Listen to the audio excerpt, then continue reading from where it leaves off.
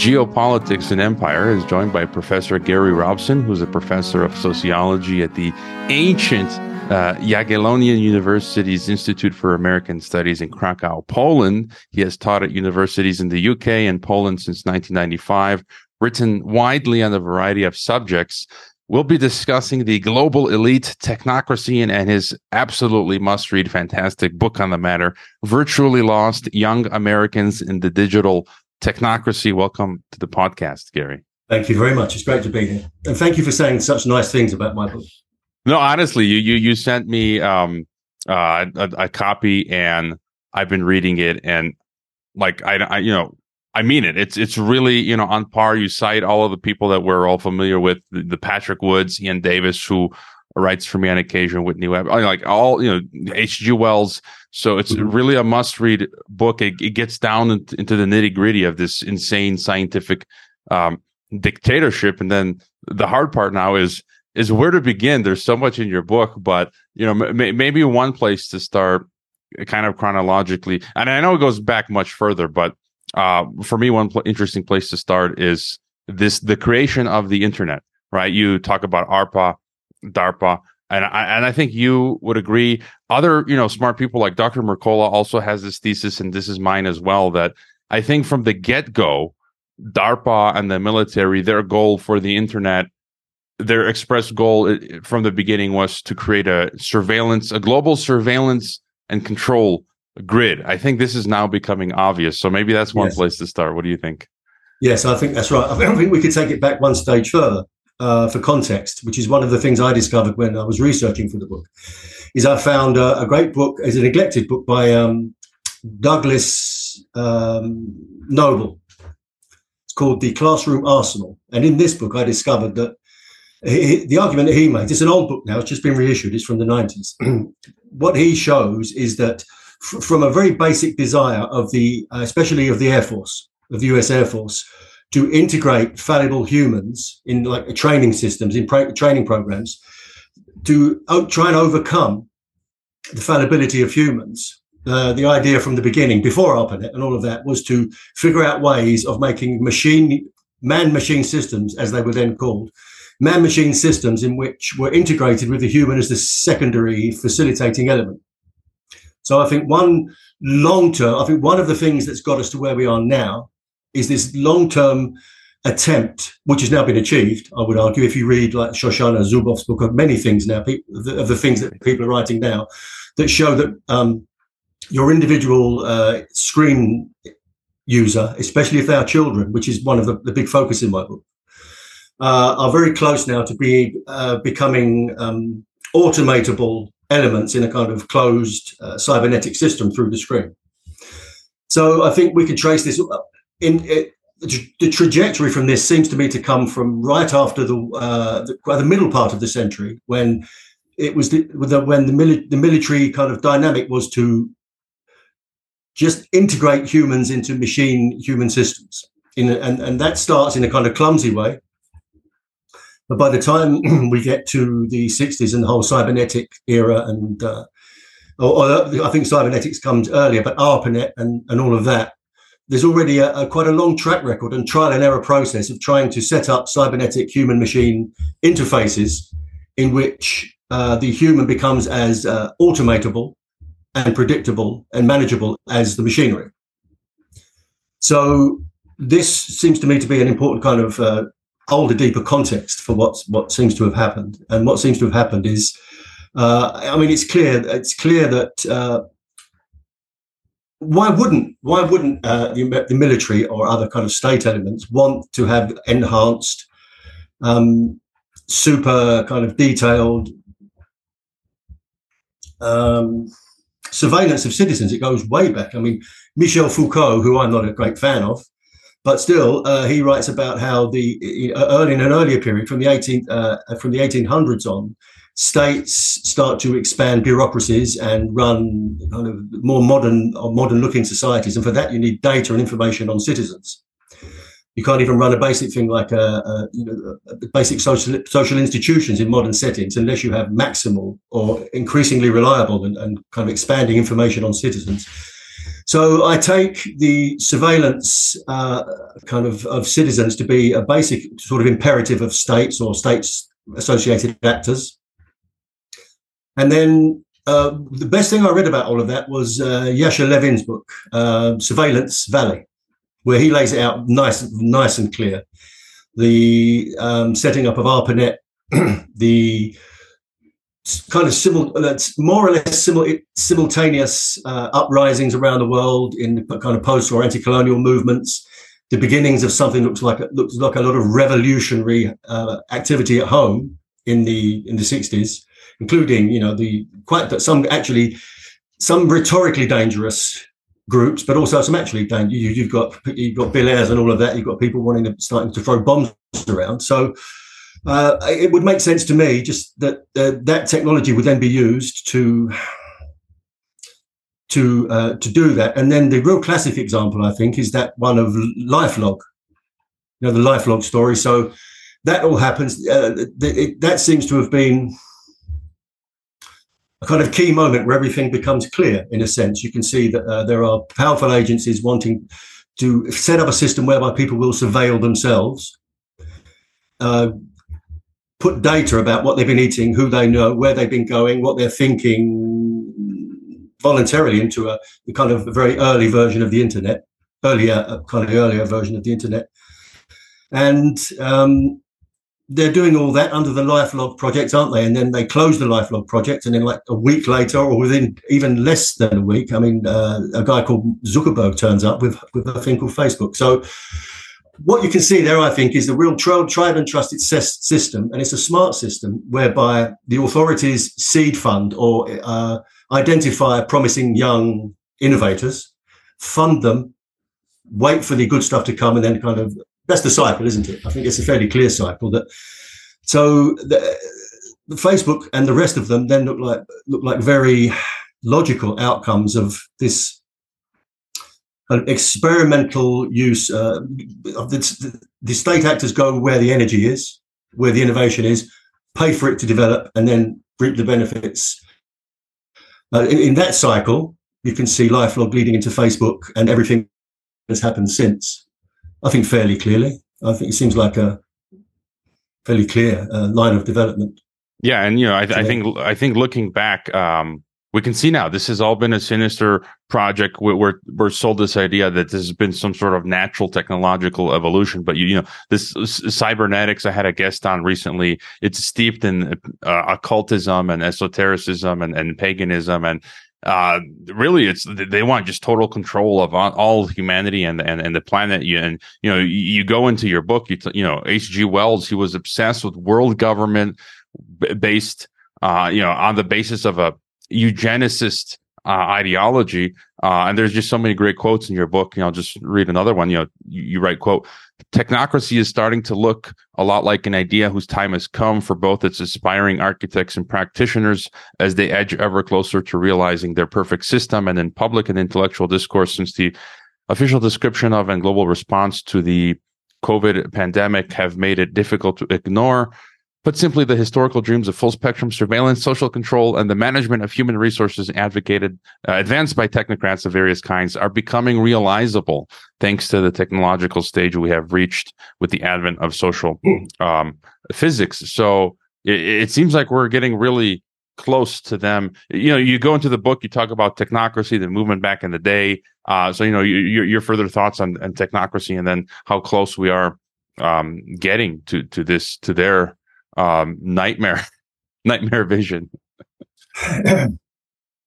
I think you can trace the ideal. I think people, I go for this quite long history of it in the book, which we don't need to go into now, I guess. But I think that what is happening now, and I think the smartphone, the internet and the smartphone are really the twin pillars of this.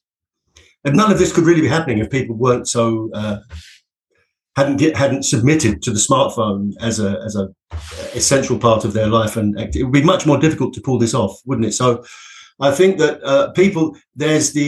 in the long history of the development of the idea and the dream of technocracy, you get these highlight moments, like as Patrick Wood really brought to everybody's attention.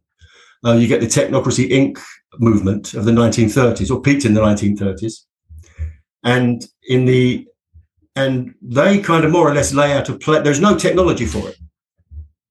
We're still in the period of like those old tabulating machines and punch cards and all of that, of the kind that IBM leased to the Nazis, that kind of more primitive pre-computer technology. But they had a plan, and the plan was that you could reorganize the entire system, replace the money economy with an energy credit-based economy. And the means to get this done would be to have full-time, continuous surveillance of all the consumption habits of everybody in the United States and in Canada, because there was a Canadian branch, wasn't there, run by Elon Musk's grandfather, actually, strangely enough. But Elon Musk is perhaps another question. So the idea was really there. The idea is kind of fully formed in the 1930s, if not before, but you see it. And looking back now from where we are, these dreams of data-based, surveillance and control-based management of populations were very clearly set, and have been clearly set for a long time. And it took, I would say, the internet and then the smartphone to make it realizable, because now if you go through the list of a lot of the things that the Technocracy Inc. people said you would need to bring this new system into being, we've got almost everything now. Almost all of the elements. The elements all seem to be there pretty much. And so the smartphone is something I became kind of obsessed with over the year. I mean, I've got 3 kids. I've had to deal with the kind of... There's a lot in my book about what the smartphone means for young people and children in the process of their formation. And so I think we may be getting... I'm not so pessimistic. I think we've had some wins. I mean, humanity at large has had some wins insofar as a lot of this really nefarious stuff that was been behind the curtain for a long time has become much more visible. I'm sensing some more reaction to or more people joining up some more dots. So we'll see where that goes. But in terms of trying to get back to your question, my view would be that if I was one of these technocrats, one of the members of the whatever we call them, I started to call them the owners and controllers of financialized global capital, after a guy called Shahid Bolson, who was, I think, a very interesting commentator, geopolitical commentator. And it's a bit of a mouthful, but if you write it down, it's okay. But I don't want to call them elites anymore, because I think and what's elite about them, apart from their kind of there's nothing elite about them except for their money, I think. So here's what I've been thinking recently, apropos your question. It's connected, I think, to what Huxley wrote in Brave New World, which is the entrainment. I think it will become much more doable and manageable from the perspective of those groups or that network, if young people can be entrained from early childhood into acceptance of the system as a whole, without. And he has that thing about, doesn't he, famously, of slaves coming to love or embrace their own slavery and regard it as pleasure. So if you think of the smartphone as like Soma in that book, the kind of drug that keeps everybody happy, or keeps everybody in a kind of headspace where they are manageable, then what I would do if I was one of those people would be to pay a lot of attention to children and young people, and carry on with this conditioning through the phone, which I'm pretty sure is real, with social physics and all of that. And I think that's where the woke stuff comes in as well. I don't know if we want to talk about that, but I think the entrainment in terms of a couple of things. One would be the kind of ideological conformity with the system as it is expanding, the kind of managerial woke system. 2, the increasing success with which the actors behind the screen are being able to automate our behaviors at the screen, our responses, what we do, and also automate our emotional responses, especially if we're young and not fully formed and don't know one thing from another. I think I'm rambling a bit, but what I want to say is I don't know how close we are, but it's rather worrying, as we all know. And I think that one of the keys to preventing it, is a big ask given the predominance and naturalization of the smartphone and everything that goes with it, would be to really try and focus on children. And I don't have any particular great plan for that, apart from trying to getting them to do things outside the matrix in their bodies together, all kinds of things, playing sports, making jazz music together, cooking, for whatever it is. I think we need to get children out of those. And this is not easy, but I've got a 14-year-old in the other room, so I know what it's like, how difficult it is. Just to add on that, I feel that's what I'm already doing. We're homeschooling with other people, and our kids generally don't do the technology stuff.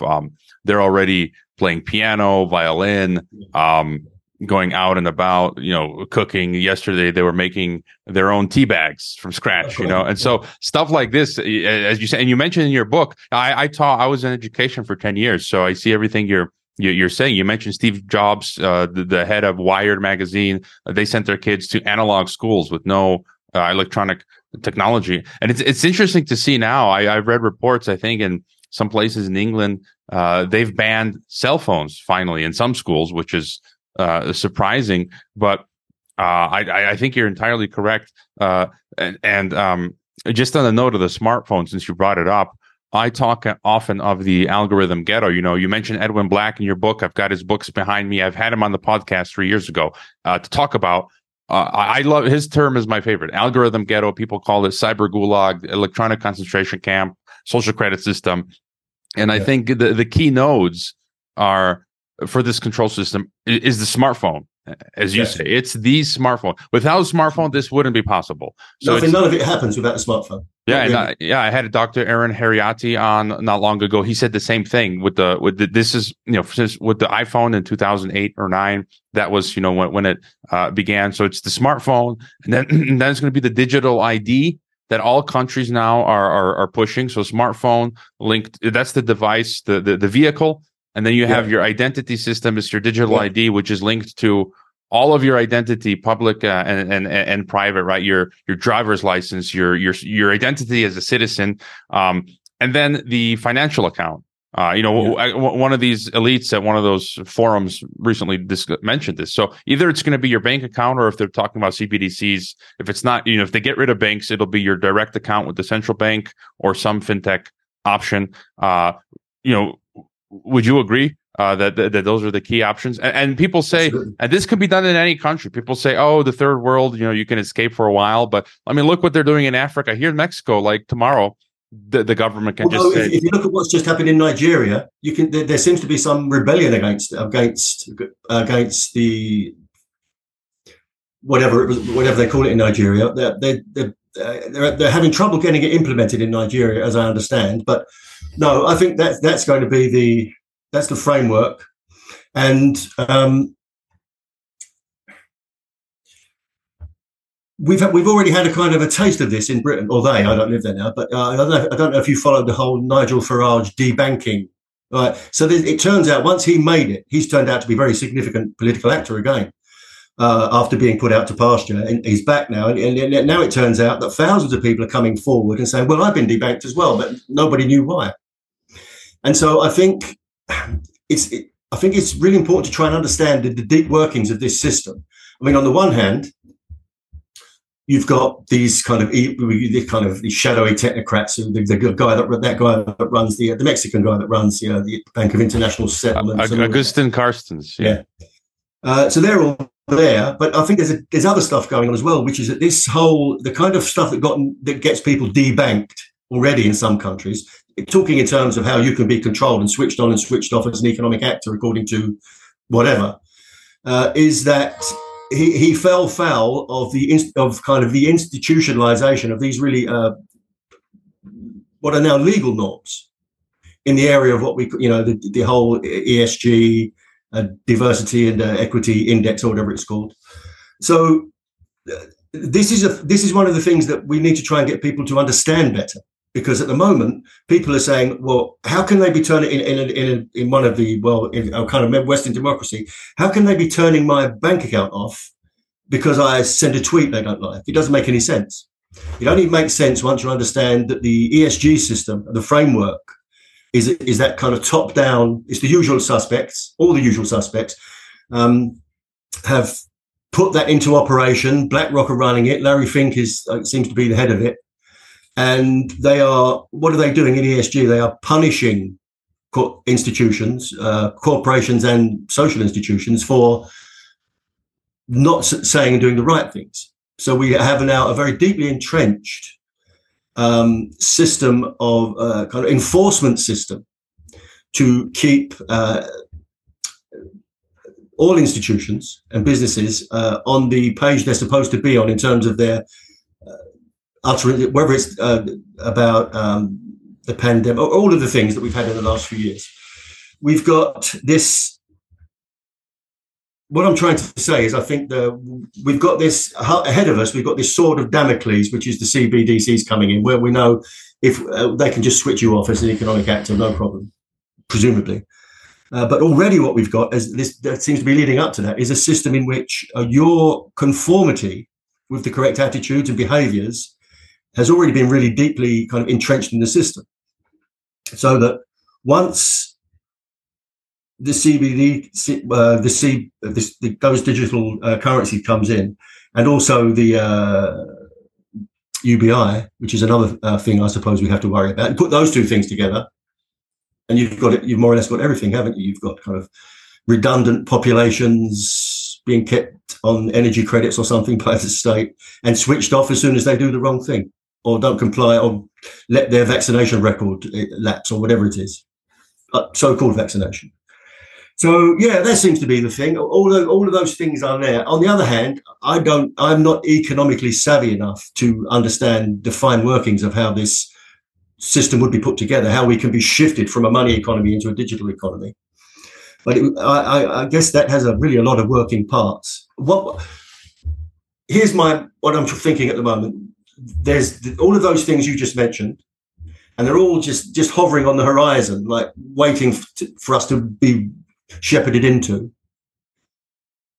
But I don't know. If you think about all of the different things that we think they plan or that they say they plan, it does look like a lot, doesn't it? Like a lot of moving parts, maybe a lot to go wrong. More people seem to be.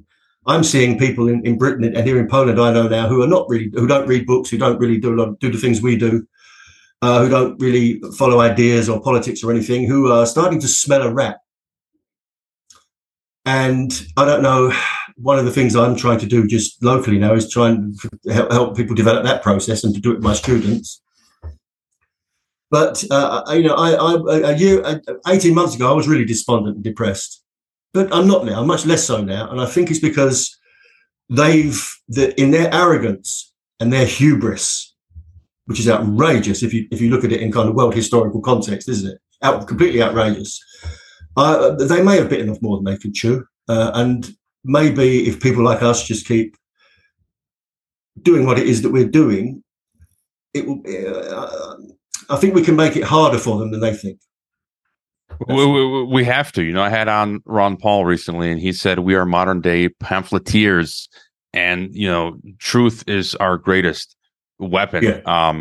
And I do see what you're saying. I feel like there are so many moving parts to the system they want to create, and it's very precarious. I mean, even still to this day, the stuff I have to do daily with my computer, things with the camera, with my computer, with the smartphones, it's like there's so many problems constantly that fail. So I don't even understand how they're going to put this all together. So I think eventually, I've had this discussion with James Corbett recently and others that it will eventually fail. But then the question is, we could be living, the Soviet Union, people lived in it an entire lifetime, so it could be something like that. I did want to just go back, the things you mentioned in your book, just real quick. We were talking earlier, technocracy in North America, and you write that the technate would be continental in scope, eventually encompassing Canada, Mexico, and Central America within its boundaries. Something I've also been thinking about lately is globalism,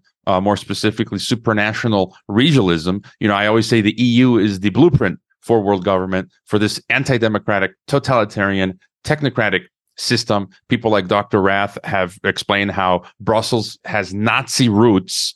I think that's true. And then Soviet dissidents like Vladimir Bukovsky call it the new European Soviet. But now we're seeing a drive by the leaders of the Americas here pushing for, my Mexican president is calling for a North American Union based on the EU. He's going to bring that up with Biden next month when he meets with Biden. Bukele in El Salvador says we need a Central American Union based on the EU. He literally said that. And same thing for the South American leaders. And so I think they are going along with this technate idea as well. And just real briefly, I've got this question. You talk about, you cite this guy, Thorstein Veblen, who called for a Soviet of technicians to manage the governmental affairs of the United States, scientific collectivism. You also say, quote, the coming together in the USSR of technocratic revolutionary utopianism and Taylorism not only exceeded what was happening in the US in an ideological sense, but provided a theoretical template for the figure of the instrumentalized and hyper-regulated citizen worker, which is now coming into increasingly clear view in the age of Amazon. And so my question there would be, I've had on Michael Rechtenwald, and we're trying, what do we name this system? Because it seems like a beast system where it's got elements of monopoly capitalism, oligarchy. It's got elements of socialism, communism. It's got elements of fascism and technocracy. Would you say it's got bits and pieces and in many ways, I feel like the Soviet communist system was also at the same time technocracy, because what they were trying to do, it was both communism and technocracy at the same time. I think they really attempted a technocracy because the Thorstein Veblen thing, he was a very important guy, 100 years ago. There was him and there was Taylorism, Frederick Winslow Taylor, and scientific management. And the scientific management idea was very technocratic. Taylorism and scientific management was the integrating of humans into physical machine systems, into factory work, and all of that. And the point was that he drew up a grid. He drew up a grid of to the number of seconds or the number of minutes that each employee would be doing it. So there's complete division of labour into tiny tasks in the classic modern factory setting. And he ended up with each worker would the whole thing was rolling forward on the basis of a grid. It's scientific management of workers.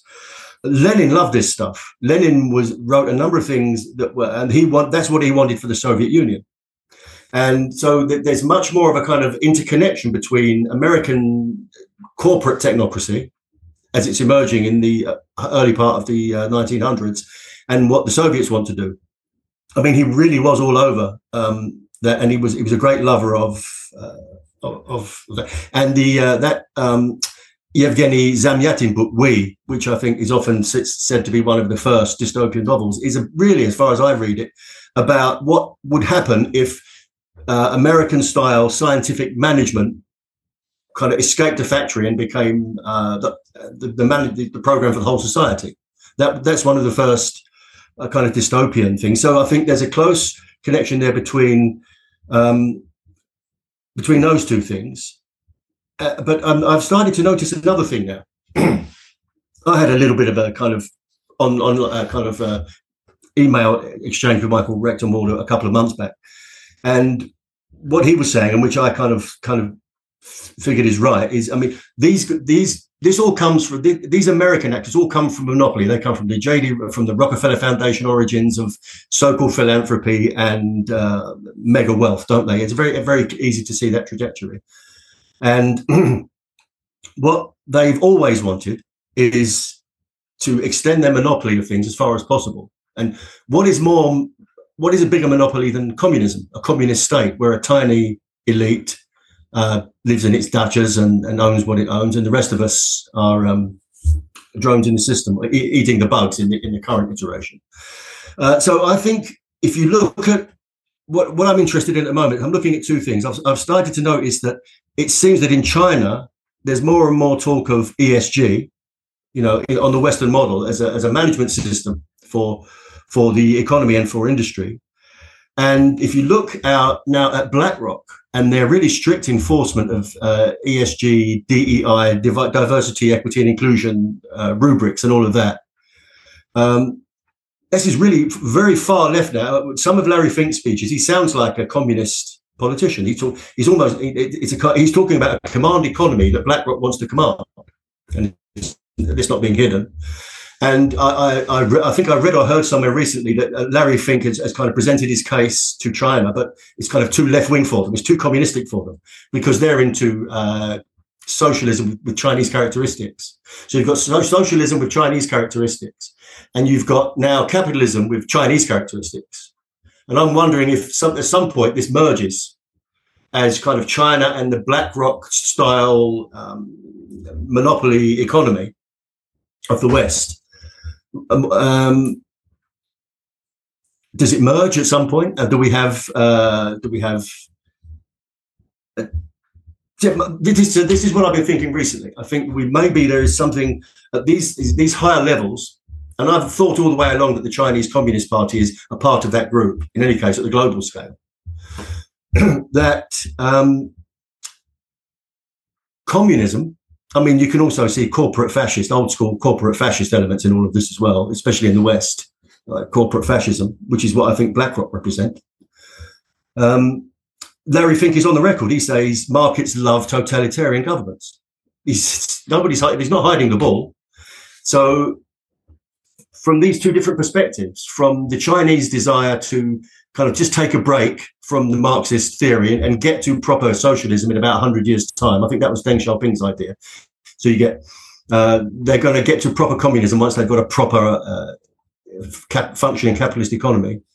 And in the West, you've got this increasing tendency in a similar direction, and with kind of a Maoist political movement to boot, as part of the stuff that James Lindsay talks about, or this kind of woke as Maoism, as a new cultural revolution, which I think is very serious contention. And there are, I think, a lot of parallels now between the way that wokeness, which is not, I think, such a superficial thing as some people contend. I think woke is, in the West at least, in North America, woke is a deep thing because it's deeply entrenched now in all of the economic and political and social institutions. So I think you've got a new kind of strain of the Maoist virus running rampant through certain sectors in the media and universities and so on, but also in the big money players who are subscribing to what seem like Maoist values and practices.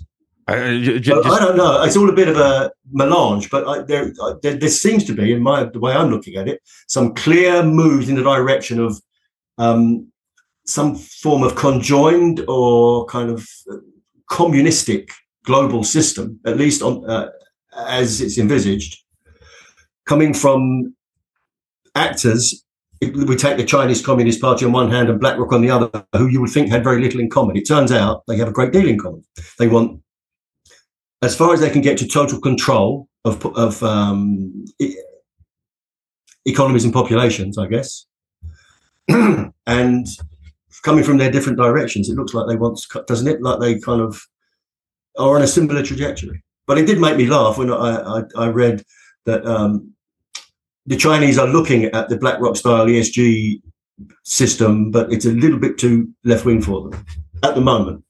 Yeah, just a number of things there. I think you're spot on. I've got right behind me, people can see Shoshana Zuboff's book, and then Yevgeny Zamyatin's. And, 20 years ago when I was getting into this, learning all about this dystopia science fiction, I always go, everyone gets hung up on 1984 and Brave New World. I'm like, no, I want to go to the original. And I read Yevgeny Zamyatin, We, which I think was published in the 19-teens or 20s. And then later you get in the 30s, Brave New World, which I think he riffs off of a bit, Zamyatin, and then Orwell, who also rips off of Huxley and of Zamyatin. So you want to go as far back as you can. And, I've had on this podcast Mark Leonard, who is the head of the European Council on Foreign Relations, who's buddy with George Soros. And his book a couple of years back, when we discussed, he was talking precisely about what you're talking about, how that there's this, he called it, I think he used the term like mimetic, that there's this convergence between China and the U.S. And Anthony Sutton talks about this. I think this is their age-old dream. And just before I continue on that, the woke Maoism, I recently experienced myself an example of that here in Mexico. So it's not as overtly like what you're seeing in the U.S., insane cartoonish style of wokeism, Maoist wokeism, but it's here in Mexico. So I've met some of these liberal elite Mexicans who work in the Mexican government in NGOs, and I was at a dinner with one of them, and they tend to be, you know, LGBT, very pro United Nations. UN is sacred. The Mexican government is awesome, total statists. And one of the LGBT guys was working for the Mexican government. His job was to gender equality, right? To make sure in all of the Mexican government and institutions that you have equal males, females, LGBT, whatever people. And he asked me on my podcast, he looked at my podcast, he's like, where are all the women? And I'm like, what? Like, my mind was just blown. Like, I work on meritocracy. I look for a topic that interests me with this podcast. Yeah. I search in, you know, whatever experts pop up. Like, it doesn't even factor in my mind gender. I don't think it should. I just look for a topic, expert pops up. Okay, I'll ask this expert on. Like, if it's a woman, great. If it's a man, whatever. Like, I don't even care. But now this is how they're thinking. So I think this is an example of this woke Maoism and ESG stuff that we're seeing now deployed in Mexico and other countries. But you mentioned the convergence, and you talk about H.G. Wells, got his books as well. Very important. You write, quote, as far as Wells is concerned, three of the core themes upon which he dwelt and for which he often passionately proselytized are of particular relevance to us now: elite technocratic scientism, world government. These two are in fact thought of by Wells to come together in a single global political entity, and eugenics, which was rebranded as a population control by the Rockefeller interest in the aftermath of the Holocaust. You talk about molecular biology, and so I think everything at the end of the day comes down to world government, which is the same as this convergence you're talking about, because you need the convergence to have the world government, also the regional unions, and then they're obsessed with eugenics as well. So, you know, before getting onto eugenics, any thought about the world state? I argue that we are already in world government. When I got banned from Patreon because I was going against the WHO. That's world government. The World Health Organization, the world government said I'm committing a thought crime, so they shut off my Patreon. Like that's or YouTube, your thoughts. Well, I think the issue that everybody needs to focus on now is this pandemic preparedness treaty that they're cooking up for, that they're really working very, very hard on now. And I'm not sure some of the big things that have been happening in the recent period are not distractions from this. I won't name anything in particular, but if they manage to push through, I think it's next June, this so-called treaty, then I think of it more as like a world system of governance, a governance system, rather than I think you've got all these interlocking institutions. You just mentioned a bunch of them in the private and public sectors, and these all these transnational institutions. And at the top of that, I think probably in positions of influence, there are probably a very small number of people. You know, that Peter Phillips book, what's it called? Goliath, or one of those. In 2009, David Rothkopf published, Superclass. Yeah. And he said, okay, there are about 6,000 people running the show, and they more or less know one another. If they don't, they can get that. Some of the more recent updates on that, because that's already quite old, I think, are talking now about, some 300 or 400 or 500 of people. So I don't think you need to go very conspiracy focused on this, because if you look at how much this common agenda, the common values, the same goals are now permeate all of those institutions. They all say the same things. They all speak from the same script. It's not that. I think of it more not as a bunch of guys guys and girls sitting around a table being a world government, but more like a system of interlocking institutions which are starting to act as a de facto world government. That's how. You mentioned Ian Davis. He has this really good black and white graphic of the global power structure. You saw that? Yeah. See, I looked at that for quite a long time and studied it, and I've been using it in some conferences and teaching, and it looks about right to me. I mean, you could perhaps ask a few questions about some of the middle-level players. They seem quite regional. But if you look at in that system, the national governments are like a third tier facilitating entities. So I think we are very close. Even if the please God, the CBD stuff and social credit system that doesn't come very soon. I think we're still very close to this kind of interlocked transnational institution of technocratic governance. And if the real next thing to watch is this, if they, I'm sure most of your viewers and listeners know this anyway, but let's say it. If the WHO get away with this, then is it 190 odd countries will have surrendered executive authority on a great many things to a global institution which is very strongly influenced by the Chinese Communist Party, by the way. So that's all quite interesting. And so, I just recently had James Roguski on, who's one of the top guys following this. And I call him Tedros the Terrorist yesterday. Tedros the Terrorist put out a clip. Tedros the Terrorist wants world government now. He was coming out again and saying, we need the pandemic accord. Just give us the world government now. And you look at the comments, like everyone hates him. It's this, I always use the Solzhenitsyn quote, like, we know that we know you're lying. And they don't care. They're just, I feel like they're, as you mentioned, we're close to that Rubicon, and they're just that final push to get us across the cliff. And in your book, you talk a lot about the RAND Corporation, which is key. You write in 1973, the RAND Associated Consultant Neil Jacobi called on the UN to create a world corporation authority. You talk about the Rockefellers, the Trilateral Commission at length. We don't have to get into that here now. But eugenics, I feel like, as you talk about in your book, one of the threads core to the whole world government thing, and then the algorithm ghetto thing is also eugenics, which you talk about in your book, Edwin Black, and how in the U.S. It was a big movement in the U.S. for eugenics. Hitler, that they supported a lot of Hitler's eugenics, and then it was renamed population control. I think the environmental movement is the same thing. It's just this whole climate environmentalism is just eugenics.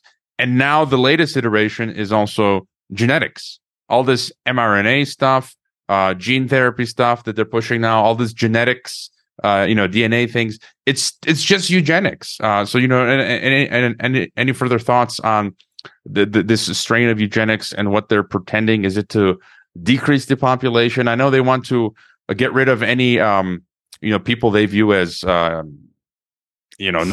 perfect. They kind of like want to perfect the humans. Well, they say, they believe, or at least they say they believe in the whole problem with all this is this kind of insane belief in the perfectibility of the human being, I think, which is a problem we had from the Enlightenment, and that's perhaps a different story. I think there are a number of possible scenarios, because some of the things that we're worried about seem a bit contradictory, don't they? On the one hand, they're frightening us with the AI monster. I think that it's one of those, another thing we have to be terrified of, and that's going to put most people out of work. So if you're going to put most people out of work, what do you need to keep humans around for? I mean, that would be the dark, wouldn't it? The kind of dark thing of that.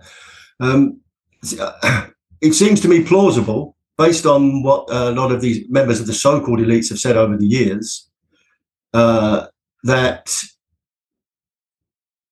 it looks to me like this net zero stuff would be a pretty solid plan for a significant depopulation of the planet. If you are going to ban nitrogen fertilizers, close down farming, I think already 13 or 14 countries and some American states have said no more farming, or on the verge of it.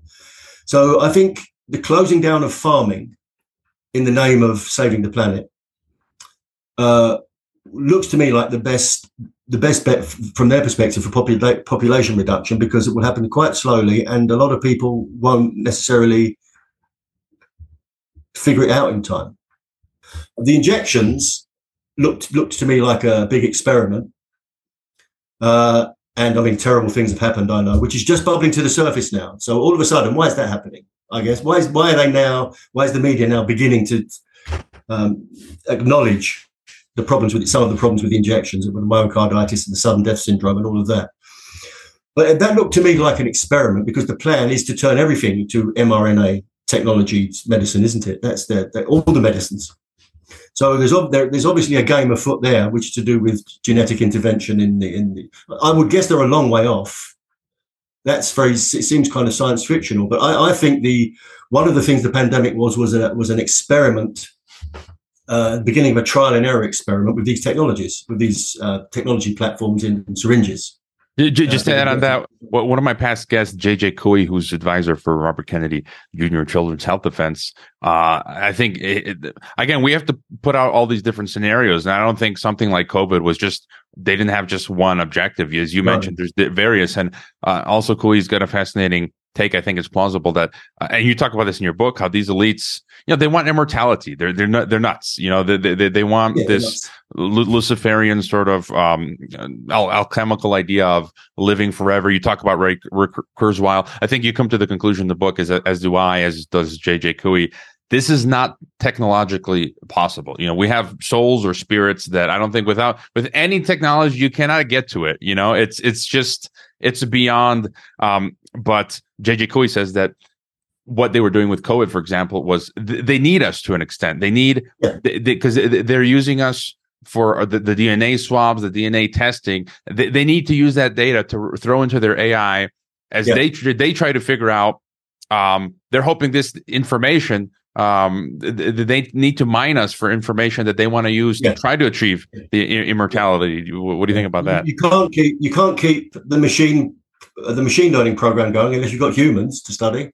I think this is one of the things that ensures some kind of, in the plan or in the project, some kind of continued existence as for keeping a good reason. It's necessary to keep humans around for them to be data mined, isn't it? I mean, but as far as the other thing is concerned, this transhuman stuff, what strikes me above everything in a way is how little these actors, I mean, you're looking at, we know who the people are, okay? We know this group of people, and we know some of their public-facing faces. But if you read what they say, the people making the Klaus Schwabs, the Bill Gates, all these kinds of people, they seem to me, the most significant thing to me about them is how they talk so big and have such big plans and talk in this profound way, but none of them seem to have even the slightest idea of what a human even is, of what it means to be a kind of ensouled, embodied, a spiritual creature. Everything is based on this incredible reductionism and kind of nominalism, where we're nothing really. This is the Harari's basic take, isn't it? That we're nothing, and I don't think that can win, because they are so in the end, in this kind of struggle, they are so spiritless, so ignorant about what humans even are, that. And that throws the kind of aggrandized stupidity of their goals into kind of quite sharp relief. I think you cannot. You cannot. I've got a section on this in the book. You're not going to upload your brain into a cloud. This will. I have it on good authority for a number of people I sought in the book who I quote in the book, who actually know how brains work and how you can. That will never be possible under anything we can yet imagine as so-called science. It will never be possible. You can't have the real sub. This is an interesting thing for me, and it goes back to how we can maybe try and save children or protect them, which is the true substrate of the mind isn't the brain; it's the whole body. That kind of old mind body. This is another funny thing about these so-called elites. They talk a lot about the future and they make all these dopey futurological predictions, but they work with completely outdated, debunked, dualistic ideas of what a person is. So your brain is just a kind of computer. So if your brain is just a computer, you are more or less a machine. We're actually very close to being cyborgs anyway. Nothing could be further from the truth. And they really have no idea. So you can't have a human consciousness unless it's situated in a body. And this will always be the case. I think that's the way God planned it. So, isn't it? I mean, there are so many fallacies and logical holes and untruths in almost everything they say, that they're trying to terrorize us with all their technology and their money and how smart they are, but they don't seem very smart to me. Yeah, except in the way of shrewdness and Machiavellian manipulation of political systems or economic systems and media platforms. But my God, they're dumb, and they know nothing about humans, and they know nothing about all the best things about us, and they know nothing about God. And that's why I'm not so despondent at the moment, because I think more and more people will begin to see through them, and they'll be less afraid of them. I sure hope so, and I guess we'll see. I am kind of pessimistic in general that we will move towards some negative scenario in the future. Maybe it's cyclical. We come out of it. I had on Joe Allen. He's got a point. He fears more that we won't end up in this perfectly functioning scientific dictatorship. It's going to be like idiocracy with algorithms, which could be also pretty bad. Like a really poor version of dystopia, which would have some benefits because it's poorly run, and so there are a lot of loopholes, kind of like in Mexico where the government doesn't function well, and so you've got a bit of anarchy, which gives you more freedom. And I have a friend who spends quite a lot of time in Mexico, and he says if you're in the right place in the right space, you have plenty of freedom. You kind of go off grid type freedom, but that's great. That's a kind of idiocracy run by AI. Yeah, that seems quite plausible. Isn't it? Yeah. I don't know. I just don't know. I'm just thinking. I don't know. We have to see, but I think that the real thing to watch for is this pandemic treaty, and then after that, in September next year. So that's like May, June, isn't it? 24. And then after that, later in the year in September, they're having kind of the UN is hosting a symposium on the future or something like that. Is that what they're calling it? And I think that's it. I think they're looking to kind of lock things in and really move forward next year, aren't they? Maybe I'll be saying something different this time next year. But that's the whole thing. As new evidence comes about, we're in these different battles. So we see how the battles go and the tides shift. So you also talk about in your book again, they want to merge man with machine, and then basically create this global digital brain, Borg, hive mind. I've had the great Jacob Nordengard on, who talks a lot about that. And then I didn't get to your last chapter 6, but I think so. I guess your biggest focus is, and I think you're right, is on the next generation, the youth. And education. So would you say that's, I think so. I think that if you think about that thing that was happening a month or two ago, where there was that, was it WorldCoin, where they had that orb, and it looked like a lot of people, kids, teenagers or young adults, were queuing up to have their eyes scanned, their retina scanned. And they claimed that 2 million people had done that. It could have just been marketing, I don't know. And it was like a spectacle, wasn't it?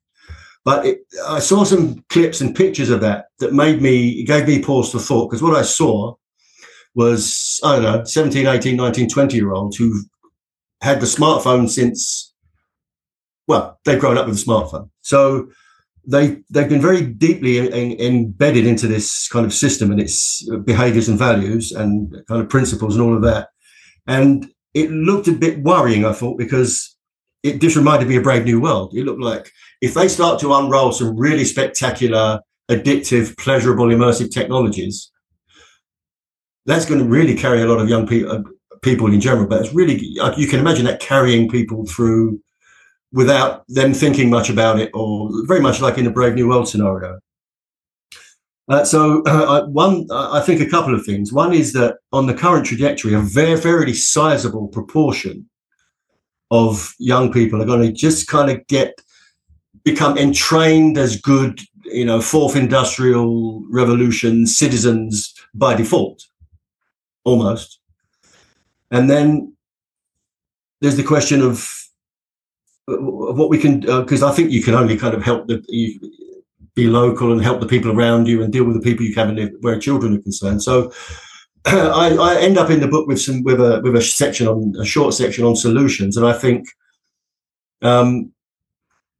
anybody who's got kids or has a say about kids should really be getting in the middle of all of this. You can't talk kids out of this addiction. I think you have to do what you were talking about, what you've done with your kids, which is I'm finding it quite hard with this particular teenager because for various reasons. But you've really got to present them with a kind of reminder of what the world used to be like before all this started. That is, you're in your body, you're doing things with other people, you're coming to understand yourself through your interactions with other people, you're building up a sense of, a healthy sense of self, interactively and cooperatively with other people. And I'm a sociologist, but my favorite kind of sociology is like micro-sociology, which is all about not big structures and big abstract ideas, but it's about how groups of people build their world together, their community together, and kind of maintain it and sustain it together as people, just as people and all that. And the further we get away from that, with kids spending so much time engaging in remote interactions because they've been sold this lie that connectivity is the same as connection. I think it's the biggest lie that the Silicon Valley culture has managed to put out there. I mean, we can talk, but I'm thinking about young kids coming, small children becoming slightly bigger children who, if they are not in their bodies with one another doing that kind of work, which is really social world building, life world building, you're not going to do any of that from behind a screen. I think you've got. When I was doing the book, I got very interested in some of the neuroscience, not to go down too much of a scientific route, but there's so much evidence now that you really need to be in your body, close to another person. There's a kind of optimal space. You've got to be looking them in the eye. Then you can connect with them. But not only that, but as a child, then your brain gets wired up the right way. There's got to be a face there. There's got to be a face with eyes. And that's where there's all that stuff about mirror neurons and all of that. And that's where empathy comes from, So I really think, and it seems like it's really only a mountain to climb. But there are very simple things you can do, which involve getting away from screens and putting kids in situations in which they can develop as people and also develop a sense of social ethics, around other people, so people can respect one another. And I start the book actually with the kind of bad news about suicide rates in the United States and the mental health crisis among millennials and Zoomers and all of that. And it's just a shame that so many people have been seduced unthinkingly by this technology. I think it's just a shame. I think that is we have the kill switch, as you mentioned. Get rid of the smartphones and just go to analog. I've been talking about this. I've just been wanting. I would love not to have to do.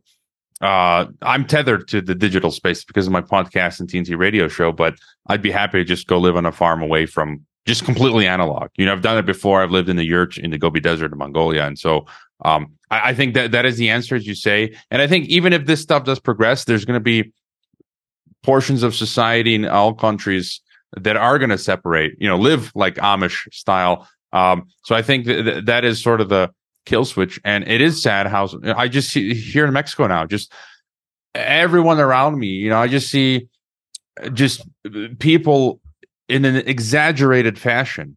They're ordering on like Uber Eats for breakfast. I'm like, you seriously can't make your own breakfast, or just Amazon boxes strewn constantly every day throughout here in Mexico, Amazon's, Costco's, Uber Eats, the QR codes. Now you go to many places, the people are just eating it up, as you say. And so we have to resist that. And I do want to ask you though, you're an outside the box thinker and you're working in academia still.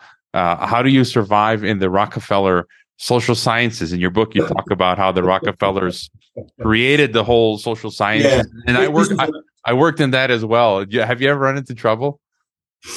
Well, two things. One is, I'm working in Poland, and I think the real deepest, there are still a lot of very level-headed It's not like it is in the UK or the US. Let me put it that way. There are still a lot of quite level-headed people here. So, but when it comes to, so that's one thing. I mean, in Australia, and I used to tell my students this 20 years ago when I first came here, because I couldn't stand teaching in British universities anymore. I had to get out of there. It was one of the reasons I came to live here. And I said, you will not believe this, but I have more freedom of expression in the Polish classrooms. I can, within reason, we can do what we want here. And for a long time, I've been working on international programs. So I get students, master's students from America, from all over. The ones who've come from America, it takes them a while to warm up to the idea that actually, I can say this guy's going to let me say what I want. If I make a case, it's within reason. Well, if it's not kind of too far out. But my too far out is quite far out.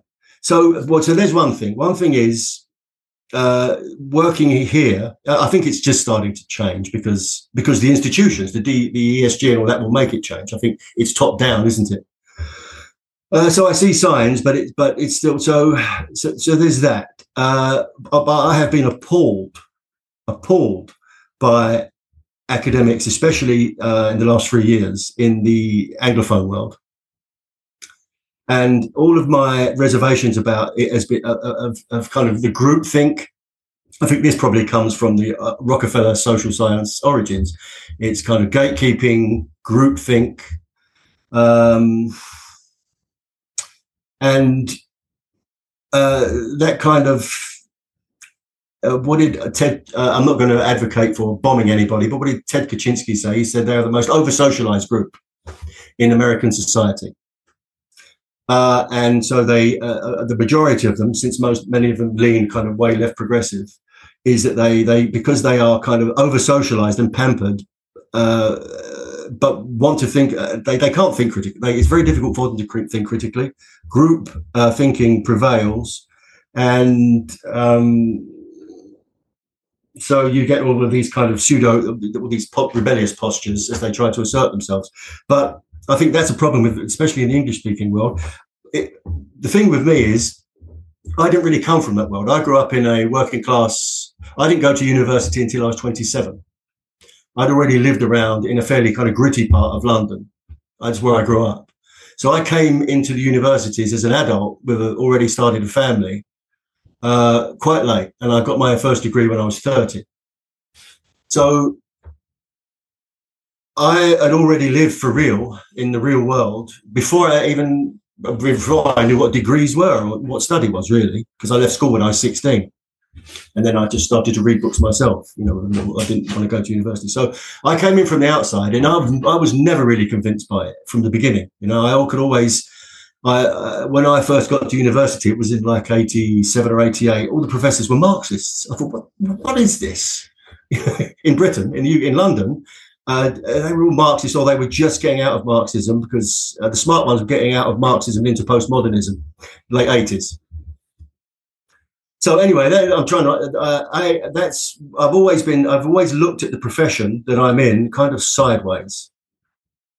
Yeah. Me too. And I worked as a high school teacher and undergraduate international relations teacher, and I just found across the board, still even now, even here in Mexico or Kazakhstan where I taught, or elsewhere, the majority of people who work in academia, whether administrators or teachers and even students now, their majority are left-leaning, socialist, communist, or more specifically, I call them now liberal globalists, totalitarian humanists. They buy into the whatever official narrative. It's absolutely insane. And I was one of those few people kicking against the pricks, so to speak, just like you are. And I do have that quote you just mentioned. I've got a meme folder on my computer here, and I have this one from Kaczynski. Violence. I think we advocate total, non-violent methods. Yeah. So we have to put that 100%. Disclaimer. But Kaczynski says, quote, they like to fancy themselves independent thinkers, the university intellectuals are the most over-socialized, the most conformist, the tamest and most domesticated, the most pampered, dependent, and spineless group in America today. I'd say across the world. And I'm so glad I don't have to teach anymore for now. I'm able to do what I'm doing. And if I can, I'll just sell tacos. I'd rather sell tacos than go back to working in academia. But again, your book is fantastic. I highly recommend people get it. You can get a digital form, physical, Virtually Lost: Young Americans in the Digital Technocracy. The link is in the description. Any final thought for us, Garry? Be of good cheer. God, I don't see. I think these people can make a terrible mess in the world, but something tells me their hubris will not fulfill itself. That's nothing scientific or sociological about that. I don't think we can do any better. I've been lately saying, be of good cheer. One of my favorite books in the Old Testament, Ecclesiastes. Eat, drink, be merry, be of good cheer. We study with all this insanity that's going on, but what else can you do? I always joke, grab your popcorn and best favorite drink and enjoy the show. Sit back and enjoy the show until they switch you off. But that's a story for another day. Well, we all die. So, statistically, 10 out of 10 people die. And so thank you for joining me on Geopolitics and Empire. Thanks for having me. I've really enjoyed it. Pleasure. Thank you.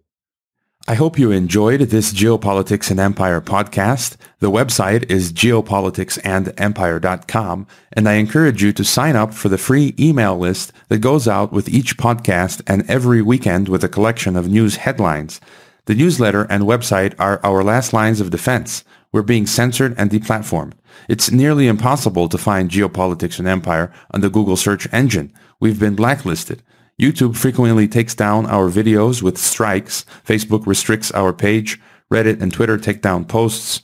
And after the Associated Press mentioned Geopolitics and Empire in a 2021 article co-written with NATO, our Patreon account was terminated. Vimeo also terminated our Pro account. The best free way to help Geopolitics and Empire is to leave a review on Apple Podcasts or elsewhere and subscribe to all of our media channels. You can find the video broadcast now on 5 platforms: Odyssey, Rockfin, Rumble, BitChute, and Brighteon. You can find the audio broadcast on the podcast ecosystem: SoundCloud, Apple, Spotify, and so on. My current favorite social media channels are Twitter and Telegram, but you can also find us on Gab, MeWe, Minds, Float, VK, Instagram, Facebook, and LinkedIn. Finally, Geopolitics and Empire is in dire need of funding to continue. You can leave a donation, purchase a consultation with the host, or become a member to receive additional benefits. We also produce a weekly broadcast called Dissident Thinker for members and Rockfin subscribers only. We will continue to fight the good fight come hell or high water. Thank you for listening.